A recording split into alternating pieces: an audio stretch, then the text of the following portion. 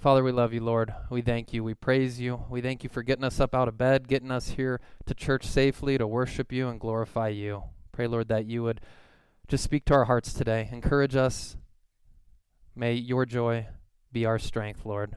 Renew the joy of our salvation, Lord. Help us to give thanks in all things. Lord, we thank you for this time of season where Christ is proclaimed everywhere, whether people know it or not.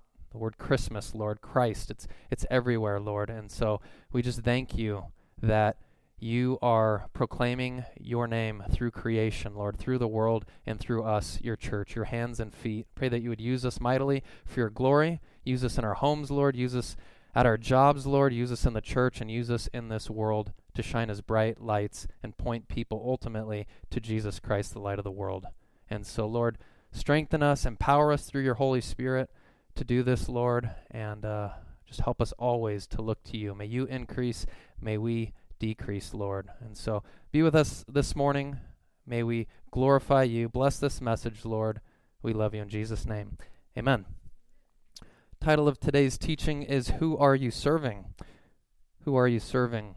I mentioned some time ago that it's really hard for me to read long books. If you give me a book that's like 400 pages or more, I probably won't even open it. It just scares me, right? And I mentioned that, I don't know how long ago, and someone actually gave me a book after church. They didn't know I was going to say that, and it was like this theological book. It was like 400 or 500 pages, and she's like, I don't know if you're going to read this, but it's a really good theological book, and I think I opened it halfway and read one chapter and haven't got back to it. And so even Leah last year bought me this like 1,600-page theological book, and it's something I told her I wanted, and I haven't even really cracked it open yet. So they look good in the office, they look good on the shelf, but I'm working at it. Give me a 50-page book, a 100-page book, and it's not even technically a book, right? Like a little, and I can get through that pretty quick. That's how my mind works. And even in college, if they handed me a test and it was like one of those big tests with a lot of paper, a lot of questions, I would, right when I got it, I'd go like halfway through, or I'd go to the end and fill that out. Somehow that made it seem less daunting to me. So anyway, that's how my mind works. Perhaps you guys are good readers and can get through long books, and go figure, here's the Bible. Like, how many pages? 1,700 pages. But thankfully, the Lord's broke it up into books, separate books, right? 66 books, some of them longer than others, but I think that's why I've gravitated towards the epistles. These letters to the churches, they're typically shorter, a couple chapters, 5 chapters, 6 chapters, or like the book of Colossians that we've been looking through, 4 chapters. I can work with 4 chapters, and it's packed with theology, packed with practical, useful, helpful tools for us in our everyday life. I was looking up how many self-help books come out every year, and in the United States there's 15,000 self-help books that are published every year. 15,000. People are yearning for purpose. They're yearning for hope and direction, and they're yearning for all these things. They need help, and so they're looking, and they need fulfillment. They're looking to self-help. And I was looking up some of the titles of these books, The Power of Now, or The Power of Positive Thinking, and the 48 Laws of this, or 48 Laws of Attraction, and the power of this. And I'm like, it's interesting how a lot of the top sellers have the word power in them. For us, it's the Holy Spirit power that we need. It's the power of God, His inspired word, that we need more of in our lives. And people feel that void in their heart, so they turn to these self-help books. But we have the Word of God right here.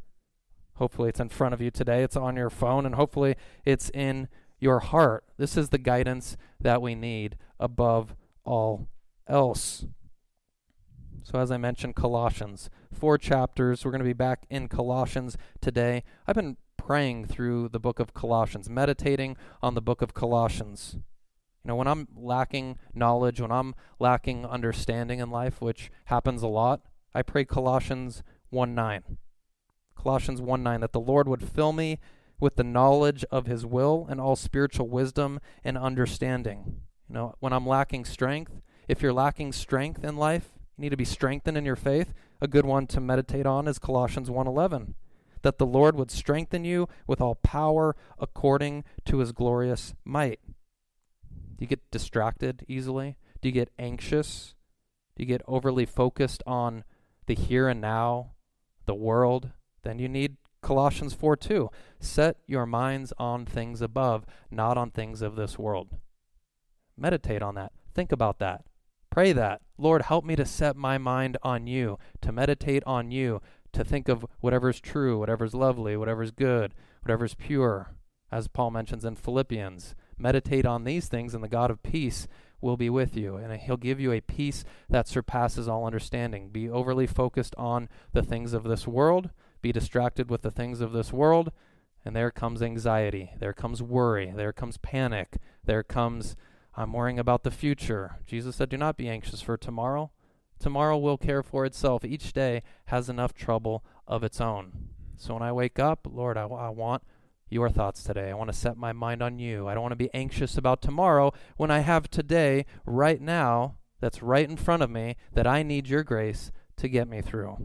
So it's very practical. When you're lacking peace, go to Colossians 3:15 and say, Lord, may your peace rule in my heart. Pray that to the Lord, that he would give you his peace and that it would rule inside of you, in your heart. If you're feeling empty, if you're feeling dry, lacking joy, Colossians 3:16. Lord, may your word richly dwell within me. Lord, I want to sing psalms and hymns and spiritual songs. I want to sing with thankfulness in my heart to you. Lord, help me. Very practical. All the help is right here. Listen to what Jeremiah says. Jeremiah 15:16. He says, your words were found and I ate them. And your words became a joy to me, the delight of my heart, for I have been called by your name, O Lord God of hosts. We constantly want to feed on God's word. At times you might be appetizing something else. We need to reorient our minds and our hearts back to God's word and say, I know I need more of this word. I was thinking of, when I was putting this together, the prophet Elijah, I think it was Elijah, he went to Naaman, and he said, go, Naaman was a leper, and long story short, he said, go dip in the river 7 times, God's going to heal you. And he's like, I came all the way over here for that? I thought you were going to do something else, rub some holy oil on me, or do some whatever. Go dip in the water, bob up and down 7 times, that's going to... And he's like, I'm not doing that. And I think it was his servant girl. She's like, or someone told him, rebuked him, like, I think just listen to the prophet. Okay, the word is that when he says he's going to heal through the power of God, it's going to work. Just go do it. And he does it. And then he's healed. And I just thought that's how it is for some of us. I think that is the human nature. God says, meditate on my word. God says, pray. God says, this is the solution. And we go, but I'm going to try this.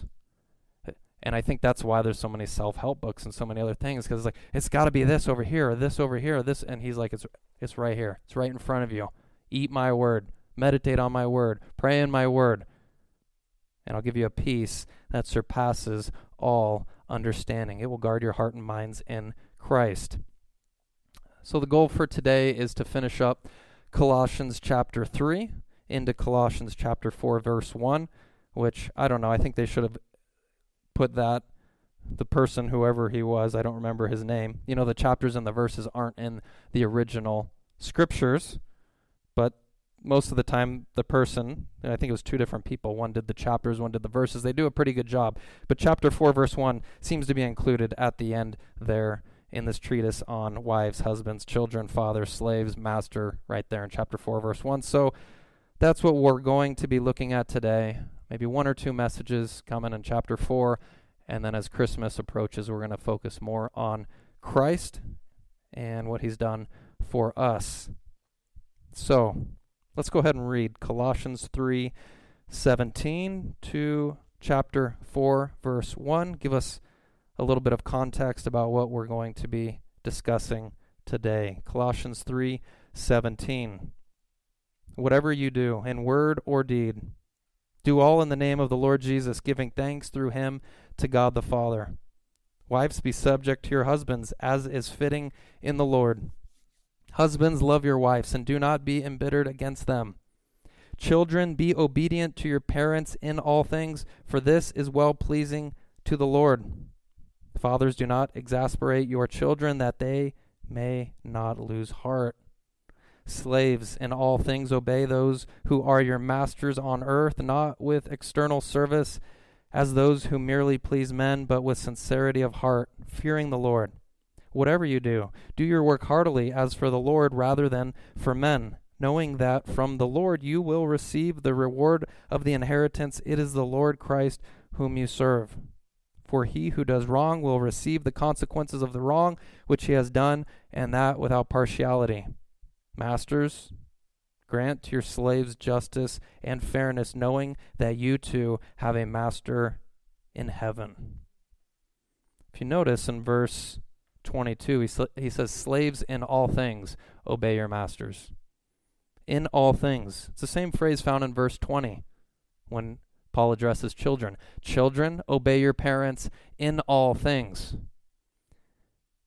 When you look at Ephesians 5:24, in the similar passage addressing wives, he says, be subject to your husbands in all things, in everything.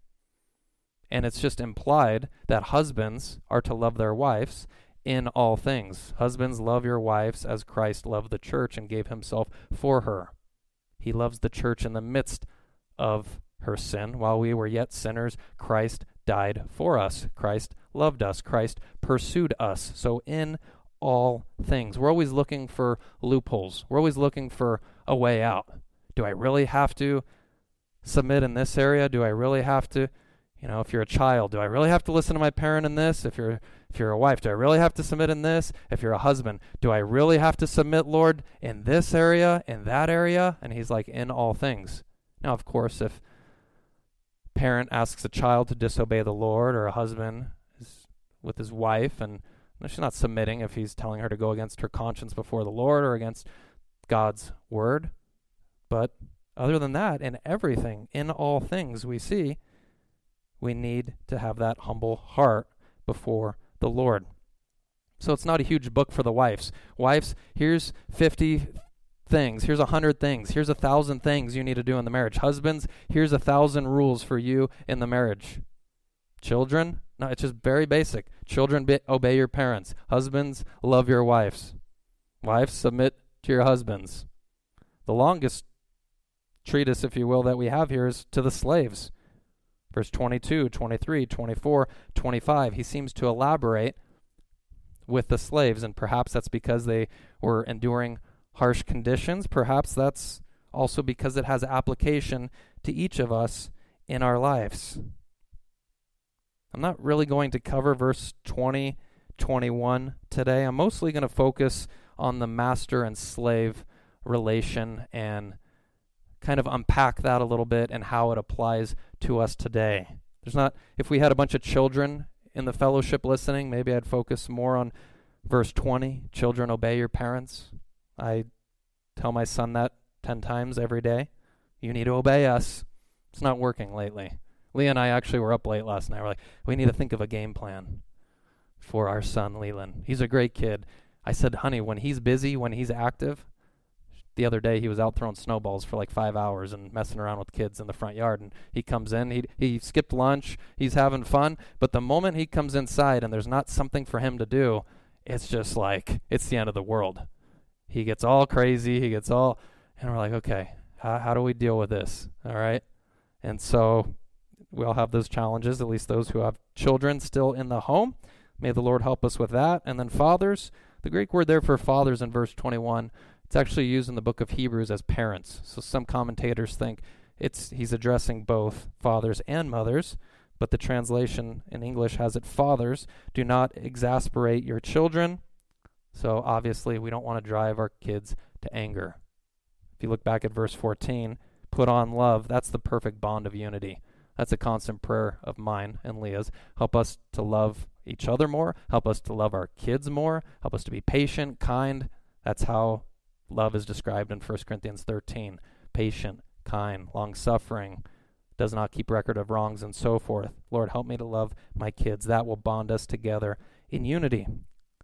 So as I mentioned, verses 22 and following is basically what I'm going to be focusing on today, that master-slave dynamic.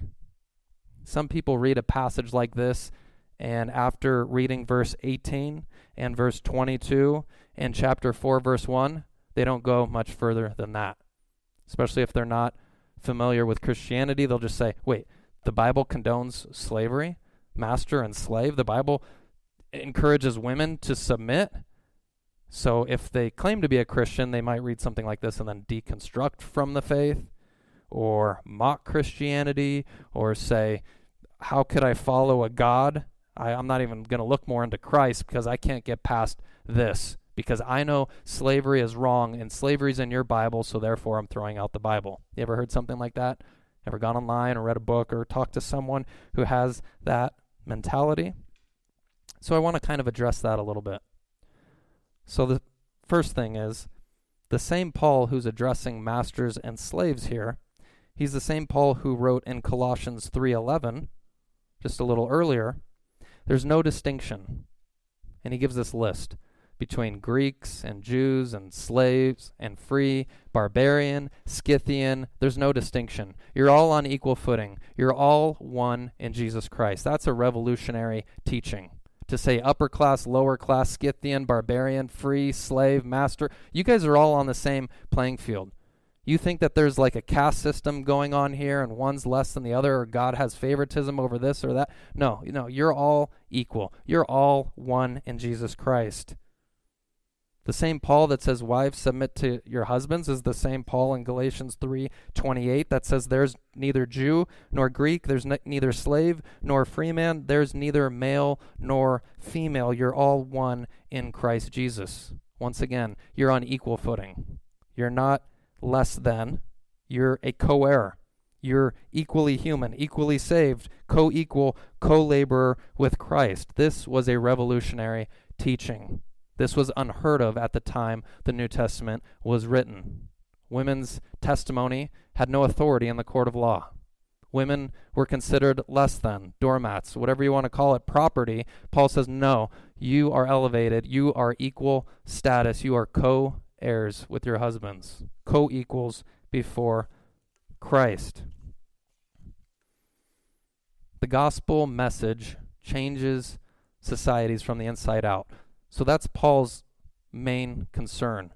Preaching Christ, preaching Jesus crucified, exalting Christ, getting people to have a mind change, a heart change, to repent, turn to Jesus, and then that eventually is what turns the world upside down. That's what turned the Roman Empire upside down. The Christian ethic, the Christian morality, Christian theology. That's what upended Rome. So slaves and masters, this is the question many people have. Why doesn't Paul speak against slavery? Here he has the chance. He's got masters and slaves. Why doesn't he just go directly for it? This is wrong. This is evil. Masters, let them go. Masters, you're in sin. You need to repent and turn from this, and then go from there. Instead, he says, masters, you have a master in heaven. That seems to imply that these masters are Christians. He's addressing them as part of the fellowship. Masters, you have a master in heaven, so treat your slaves with fairness and with justice. So we got to think this through, right? Is this slave-master relation and the slavery that went on in the Roman Empire, is it the same as the slavery that goes on today in the world? There's 50 million slaves in the world today, if you look up any estimates online. Is this the same as the slavery that took place from 1600 to 1800s and beyond with the African slave trade, where people were taken against their will from Africa, sold into slavery in Europe, and Britain, and America? Is this the same thing that Paul is addressing here in the book of Colossians and Ephesians, and Peter addresses in 1 Peter? That's what I want to talk about. So obviously, the slave trade that we're all familiar with, that we read in history books and we know all about, is a wicked abomination. Exodus 21:16 tells us, whoever steals a man and sells him, and anyone found in possession of him, shall be put to death. People that steal other people that kidnap in the Old Testament, they were put to death penalty. That would have eradicated the slave trade very quickly. All the people going there, taking these future slaves, put to death. This is also repeated in Deuteronomy 24:7, and then the New Testament also repeats it in 1 Timothy 1:10. It includes kidnappers or man-stealers in the same list as liars and murderers and the profane, who are under the wrath of God. I want to give you 5 quick points regarding the slavery being addressed right here in the book of Colossians. 5 points to keep in mind regarding how the slavery that Paul's addressing differs from maybe the picture of slavery that you have in mind, the modern day slavery. And I referred to an article titled, "Why Doesn't Paul Speak Against Slavery?" by Luke Simmons. It was pretty helpful in putting this together. Point number 1, racial factors played no role in the slavery of Paul's day. Roman slaves were virtually every race of people. Many of them were prisoners of war. Some sold themselves into slavery because of debt. So while the slave trade that went on in our country, in Britain and elsewhere, was almost solely race-based for the most part, this was not. It played no role. Number 2, many slaves could reasonably expect to be emancipated during their lifetimes. They were released by the time they were 30 years old. So many slaves were being released that in the first century that Caesar Augustus actually declared 30 years of age to be the minimum age for emancipation. I think one article I read said that some 500,000 slaves were released over a certain amount of time. Point number 3. Many slaves worked in a variety of specialized and responsible positions. Slaves were doctors, they were teachers, they were writers, they were accountants, they were agents, bailiffs, overseers, secretaries, sea captains. They weren't just the lower class, so to speak, of the caste system, although they were viewed that way as slaves. They had specialized trades, many of which today would earn a lot of money, 6-figure plus positions. Point number 4, many slaves received education and training, as I just mentioned, in specialized trades. The Roman slaves were paid a wage called a peculium, which they could save up to buy themselves freedom. I think some of the masters took advantage of this, and it caused the slaves to work harder because they said, "I'll pay you, and this will one day grant your freedom." So it was kind of a win-win. They felt like they could get better output and promise them freedom after a certain point. Number 5, freed slaves often became Roman citizens and developed a client relationship to their former masters. It's been said that many times the former slave became wealthier than his patron. So perhaps you knew some of that. Perhaps you didn't know any of that.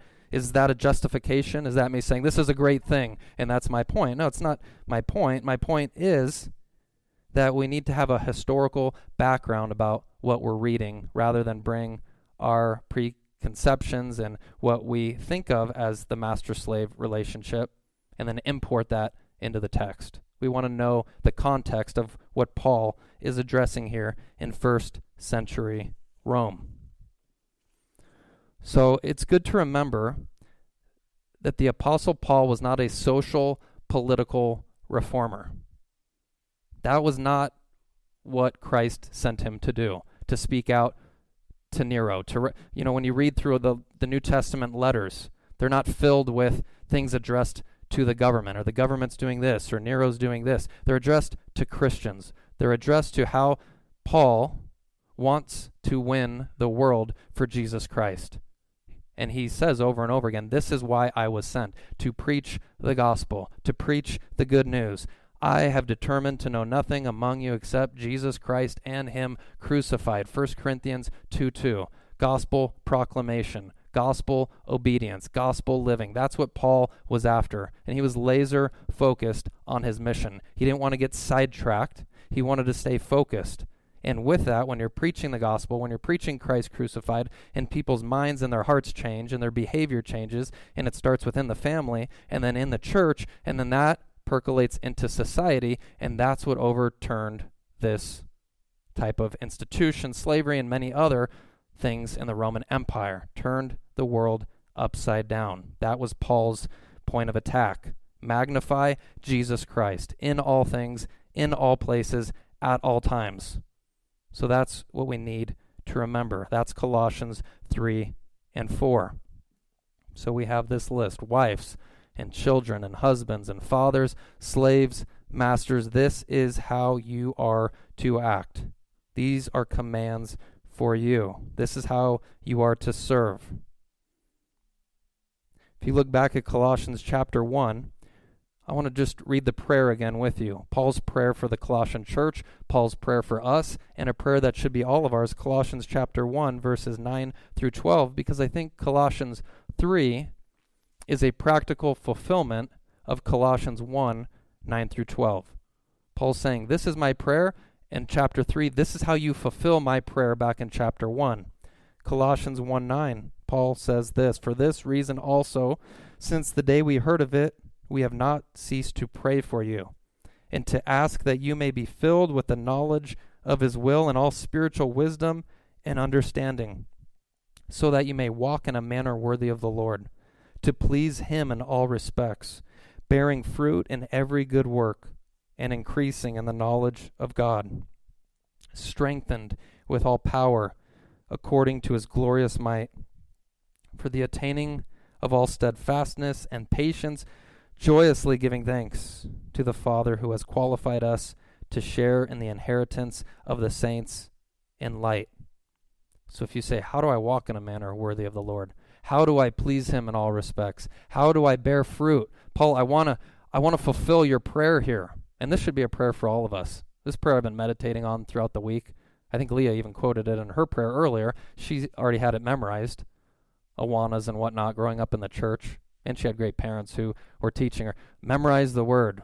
I think she was 10 years old, and even Michaela, back at Blessed Hope See Me, they got up and shared scripture. I think a psalm. Was it a psalm you did as well? Psalm 39? Okay. Psalm 139. So 10 years old, she's having these verses memorized. Now later in life, as she's growing in the Lord, they're coming back to her. And I'm like jealous because I'm trying to memorize Colossians 1, 9 through 12, and I'm struggling, and she's had it memorized for some time now. It's good to have this as a prayer. You say, I don't know how to pray. Sometimes it's okay to steal prayers. Okay, it's okay to steal prayers from Paul and Jeremiah and others and use them in your own life. So I pray, Lord, I want to walk in a manner worthy of the calling. I want to please you. I want to bear fruit. Lord, I want to be strengthened by you. And so how do I do that? Well, chapter 3. This is how you do it. Wives, this is what you do. Husbands, this is how you bear fruit. This is how you please God. This is how you walk in a manner worthy. And children and slaves and masters and so forth. That's how we fulfill the prayer. It's not some vague thing or something where I have to wait for a feeling or a dream or anything like that. You want to please the Lord, he tells you how. Verse 22. So we're talking about slaves. Slaves, in all things, obey those who are your masters on earth, not with external service as those who merely please men, but with sincerity of heart, fearing the Lord. Colossians 3:22. Paul's saying, slaves, when you're serving your masters, you're serving Christ. Do it out of fear. Who do you fear? Don't fear man who destroys your body. Fear God who can destroy your body and soul in hell. When you fear God, when you reverence him, you're going to want to do what he calls you to do. And so slaves here reading this in the first century are going, but Paul, my master, is this brutal guy. Or Paul, he's making me do this and I don't feel like doing it. Should I fight back? Should I try to run away? Should I complain? Should I get bitter? I'm struggling here, Paul. And Paul says, here, this is what you're supposed to do. Fear the Lord. From the sincerity of your heart, serve them. Don't be like, okay, he's looking. Now when he's gone, I'm going to slack off now. I'm going to take a 4-hour lunch break. He's gone. He's not going to notice. No, Paul's saying everything you do it as if Jesus is right there, because he is. He's watching. So what's the application for us? Those of us who have jobs and bosses, and those of us who are serving in the home or in the church, we're not cutting corners. We're not slacking off. We know that the Lord sees everything. So that it's an exhortation for all of us. Verses 22 and following are for all of us. Because whether you know it or not, you're a slave. Every person is a slave. And when I first put this together, I put every Christian as a slave. But actually, every person in the earth, on this earth, is a slave. The Bible says you're either a slave to sin, a slave to your flesh, and a slave to Satan, or you're a slave to Jesus Christ. It's one or the other, whether you like it or not. That's what the Scripture teaches. 1 Corinthians 7:22. He who was called in the Lord while a slave is the Lord's free man. Likewise, he who was called while free is Christ's slave. Were you called to be a Christian while free? Were any of us physically shackled and enslaved? No, then Paul says, if you were called while you were free, you are Christ's slave, doulos. It's the same Greek word used here in Colossians 3:22, slave. You are Christ's slave, Paul tells the Corinthian church. He's telling us that as well. So we're Christ's slave. And by the way, the next verse in Colossians, or 1 Corinthians 1:22, the next verse, he says, you were bought with a price. You were bought. You were bought by Jesus Christ. You were bought and purchased with his blood. He's your master. Kurios. Lord means master. He has all ownership rights over you. When you say, yes, I trust in you, I want to follow you, I'm yours, Lord, you're saying, I don't own myself. I'm no longer a slave to myself, my sin, selfishness, all those things are in the past life. If anyone's in Christ, he's a new creation. The old things have passed away. Behold, all things have become new. Lord, tell me what you want me to do. Yes, sir, I'm here, ready for battle. What is it? You want to have that humble, submissive heart to whatever he tells you in his word. You say, yes, Lord, I want to do it. And like Naaman, sometimes he's going to say, okay, go bob up and down 7 times. And you're like, I don't want, well, that doesn't make sense. I don't want to do that. You submit your emotions, your inclinations, how you feel to the word of God. And you say, Lord, bring my emotions in check with your word, with your truth, because I know it's good. I know it will bless me. I know it will bring you glory. Being a slave of Christ is a badge of honor. That's how Paul viewed it. That's how Peter viewed it. James, Jude. When you look at the New Testament authors, they all call themselves slaves of Jesus Christ. Paul does it in Romans 1:1, Philippians 1:1, Titus 1:1. He tells the Galatian church, if I was still trying to please men, I wouldn't be a slave, bondservant, doulos, same Greek word, of Jesus Christ. I'm not here to please men. I'm here to please Jesus. He's my master. I'm his slave. When you read in many of the newer translations, NASB and NIV and so forth, they translate it bondservant.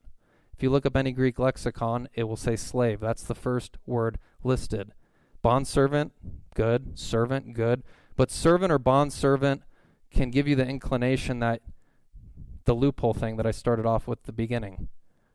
Slave is a stronger term to where you have no ownership rights of your own, where you've relinquished all those to another. So that's why I think it's better to use that word, although when we use it, some say that can bring back negative connotations to the slave trade. So we don't want to use the word slave. Let's use servant or something else. But we want to, once again, read the Bible in its context and want to know what the New Testament is teaching, not our inclinations. We can say the slave trade is bad, racism is evil, that's wicked, those people deserve death and judgment, and also say I'm a slave of Christ. That's what the New Testament teaches. We can say both, I believe. So Paul says I'm a slave of Christ. James 1:1, James a slave of Christ. Peter in 2 Peter 1:1. Jude 1:1. And guess who they're all following when they say I am a doulos? They're following Jesus himself. Many people don't realize this. Philippians 2:7. Jesus emptied himself, taking on the form of a doulos. Jesus took on the form of a slave, being made in the likeness of men. They're following in Christ's footsteps. The master became a slave so that we can follow in his footsteps and submit ourselves to him. It's a beautiful picture. And we're not merely slaves. We're sons. We're co-heirs of eternal life. We're going to rule and reign with the King. We're going to judge the world. We're going to judge angels. We're going to walk on streets of gold. He's going to bless us, and we're going to inherit the kingdom. Jesus said, the Father is pleased to give you everything. So we need to have that in mind as well. Who else do you want to serve? Who else would you want to please? Who else would you want to give your life to and be under the authority of them? Only Jesus Christ. So every command in Colossians 3 is following in the footsteps and the example of Jesus Christ. And if you just looked at each one, Paul is calling wives, husbands, children to follow in the footsteps of Christ. Wives, submit yourselves to your husbands. And we talked about this last week. Jesus submitted himself to his Father. Jesus submitted himself to his earthly parents. Husbands, love your wives. Okay. Ephesians, husbands, love your wives as Christ loved the church and gave himself for her. Children, be obedient to your parents. Jesus was obedient to his earthly parents. We can go down the line. Slaves, obey your masters. Okay, Christ became a slave and obeyed his master in heaven. If you read the book of John over and over, Father, I want to do your will. Father, I've come to do your will, not my own will. Father, your will be done. Not my will, your will be done. All the way to the Garden of Gethsemane. Let this cup pass from me, yet not my will, your will be done. He's a servant. He's a slave. I'm submitting myself to you, Father. Whatever you want me to do, I'll do it. You want me to go to the cross? I don't feel like it. I don't want to. He's having that real temptation, that real battle, but he says, your will be done. I will go forward. We follow in the footsteps of Christ when we are slaves of Christ, when we follow him. He gives us the marching orders. So in verse 24, where it says, knowing that from the Lord you'll receive the reward of the inheritance, it is the Lord Christ whom you serve. Paul's saying, slaves, serve your masters. Serve them with a good heart. Why? Jesus didn't come to be served. He came to serve and to give his life as a ransom for many.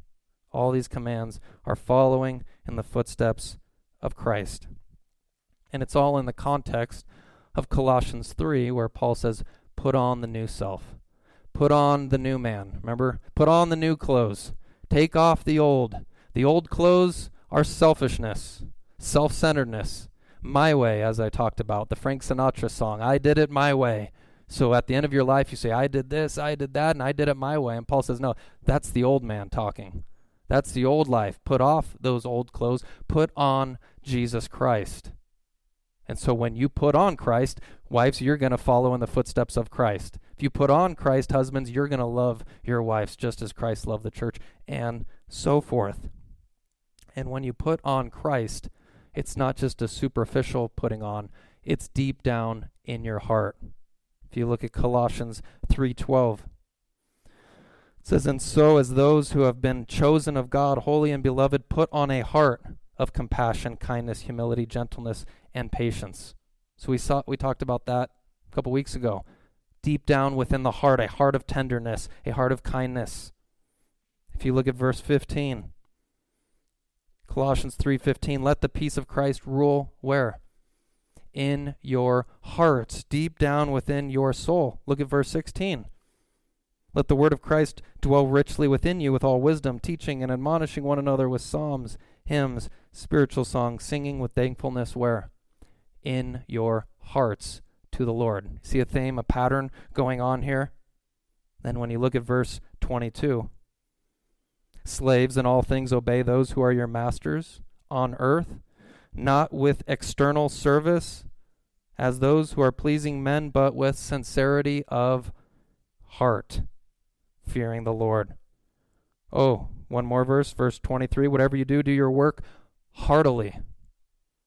Do it deep down from within your soul. The NIV says, do it with all your heart. Suke is the Greek word there in verse 23. It's where we get the word soul. Do this from deep down within your soul to where you want to do it, because it's pleasing to the Lord. Not because you have to, not because Paul is telling you to. When the master leaves, okay, I've got to mop the floor because Paul's telling me to. No, you need the heart of Christ. Every day you need the heart of Jesus, so that when the boss isn't looking, or the spouse is nagging you or away or whatever, and you're there, are you from your heart wanting to serve God? That's what you need to have, Paul's saying. And when Jesus says in Matthew 11:28, he says, "Take my yoke upon you. Learn from me, for I'm gentle and humble in heart. You will find rest for your souls." You need Christ's humble, gentle heart implanted into you on a daily basis. You need to beat down your body on a daily basis. You need to crucify your flesh on a daily basis. It's not like, oh, I got a new heart the day I came to Christ and now I'm good and my heart is just always inclined to do what Jesus says. No, every day your heart is doing 1,000,001 things, wanting to go 1,000,001 directions, because you're still in your fleshly body. And until the day you die, it's a battle. And so daily, we need to say, Lord, I need your heart. May I take your yoke upon me. I want to learn from you. I want to learn from your word, and I want to follow you. That should be our heart. So he says to do this from deep down within the soul. Do it as if Jesus is right there watching. Don't cut any corners. Don't slack off. Don't complain. Paul's saying don't do that. That's why he says thankfulness over and over, right? And we talked about that. Thanksgiving, verse 15, verse 16, verse 17, all say do these things with thanks. And then if you look at chapter 4, verse 2, he continues it even further. Devote yourselves to prayer, keeping alert with an attitude of thanksgiving. Every day is Thanksgiving. I'm thankful for turkeys and football and pumpkin pie, but I'm thankful that every day is a time to praise him, a time to give thanks. I have to check myself constantly. Complaints are starting to rise up within me. I'm very quick to justify it, and then I have to say, no, Lord, you call me to thanksgiving. You've saved me, you love me, you sustain me. You're going to give me the kingdom. I'm going to rule and reign with you. You're going to reward me. Lord, I need to give thanks at all times. In the movie Fireproof, I don't recommend many videos, many movies, but Fireproof is one of my favorites. Now, the acting, if you've seen it, it's not the greatest, I admit, but it's a great theme. Even Flywheel, which the guys that produced, I'm forgetting their names, these movies, Facing the Giants, I don't know if that was one of them, something to do with giants and guys playing football. Anyways, they have really good themes.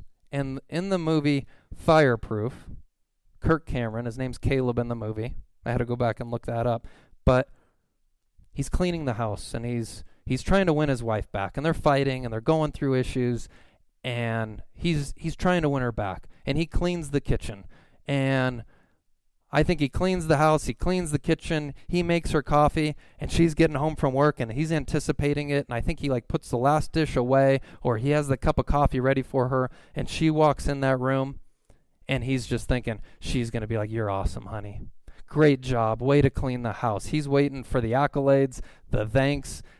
He's waiting for her to say, "You're amazing." And she looks over at him, she rolls her eyes, and she walks right into the room, passes him by, and he's just furious. I can't believe that she doesn't see all that I did.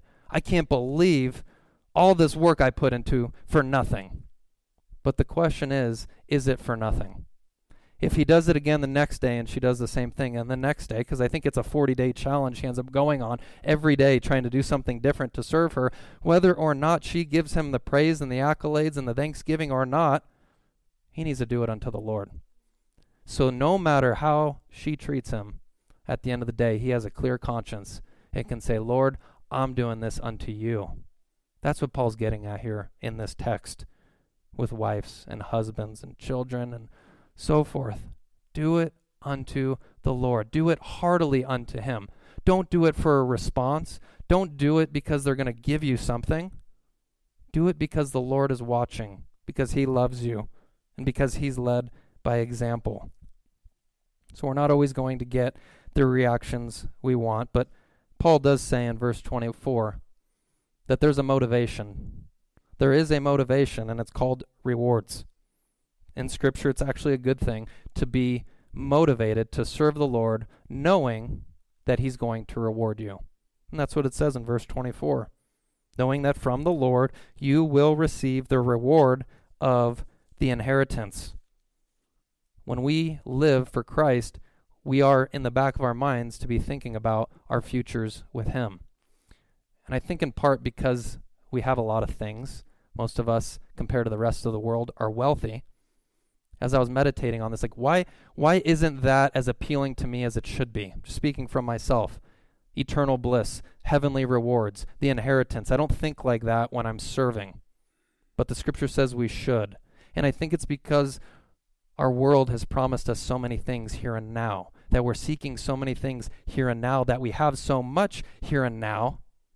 It's like the boy that opened the Christmas present the morning before Christmas and then acts like he's opening it in front of the parents, and he's not really pleased and happy because he already knows what it is. He's done it before time. And in a sense, it's as if, speaking for myself again, have so much, or maybe I'm clinging overly to things, that I'm not desiring the heavenly things enough, or the rewards of heaven and the inheritance aren't motivating enough for me. So I have to say, Lord, help me to get my eyes back on you and not hold on to things here too tightly, but look to the reward that's coming. And so Paul says this word knowing in verse 24. It's not gnosko, experiential knowledge. It's rather a see it, perceive it, understand. Understand that you and I are going to get a reward, that you and I are going to get an inheritance. So work heartily unto him. That's what Paul's saying here. And we need to remember that we can do everything right, as I mentioned. In your marriage and life, at work, you can do everything perfectly.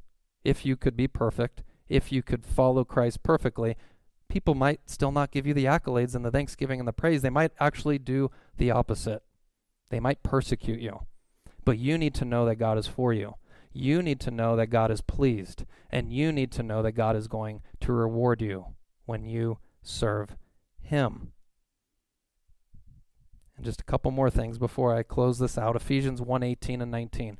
That's Paul's prayer for the Ephesian church. He says, I pray that the eyes of your heart may be enlightened. I pray that the eyes of your heart may be opened. I want you to see this, so that you may know what is the hope of his calling and what are the riches of the glory of his inheritance in the saints. What is the surpassing greatness of his power towards us who believe? And that should be all of our prayers. Lord, I want to know all that I have in you. I want to know your power. I want to know what the inheritance is. I want that to be my motivation. I want to have hope.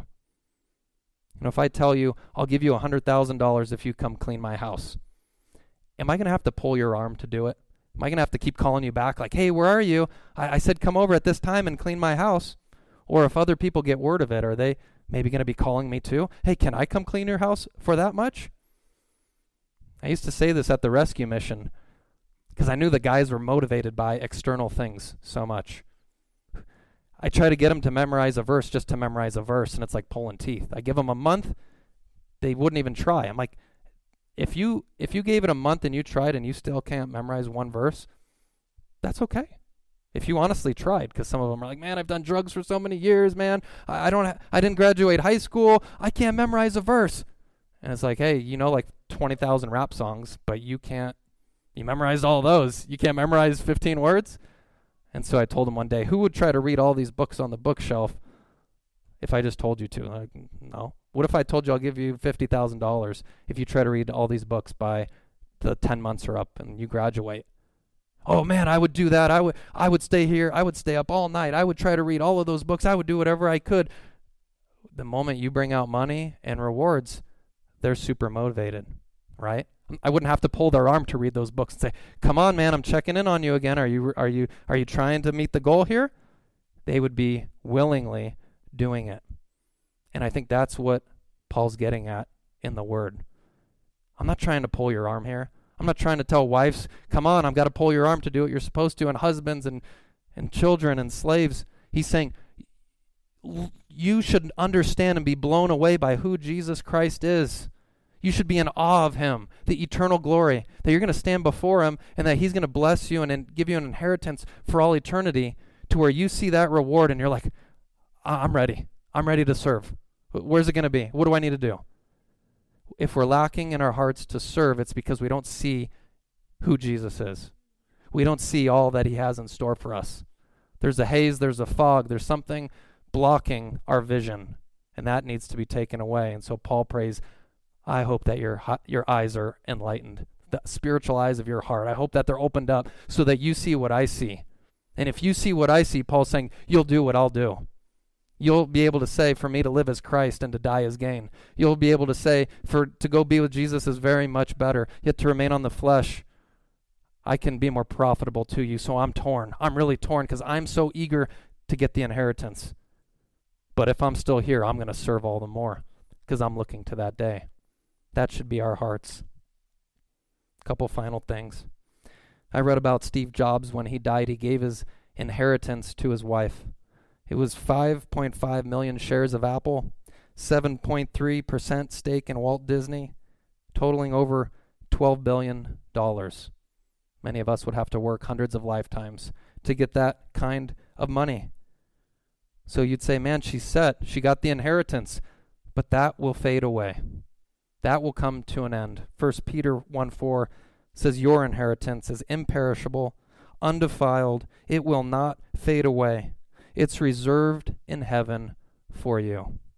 Imperishable, glorious inheritance in Jesus Christ. I want to close with a text that really spoke to my heart this morning, and that's Matthew chapter 25. I think it has to do directly with the text that we're looking at today, and I think it should be our hearts as Christians. Matthew chapter 25, verse 34 to 40. And this is when Jesus returns. This is when Jesus sets up his glorious throne. And this is what he says. Matthew 25:34. Then the King, Jesus, will say to those on his right, come, you who are blessed of my Father, inherit the kingdom prepared for you from the foundation of the world. For I was hungry, and you gave me something to eat. I was thirsty, and you gave me drink. I was a stranger, and you invited me in. Naked, and you clothed me. I was sick, and you visited me. I was in prison, and you came to me. Then the righteous will answer him, saying, Lord, when? When did we see you hungry and feed you, or thirsty and give you drink? When did we see you a stranger and invite you in, or naked and clothe you? And when did we see you sick or in prison and come to you? And the king will answer and say to them, truly I say to you, to the extent that you did it to one of these brothers of mine, even the least of them, you did it to me. I love that passage.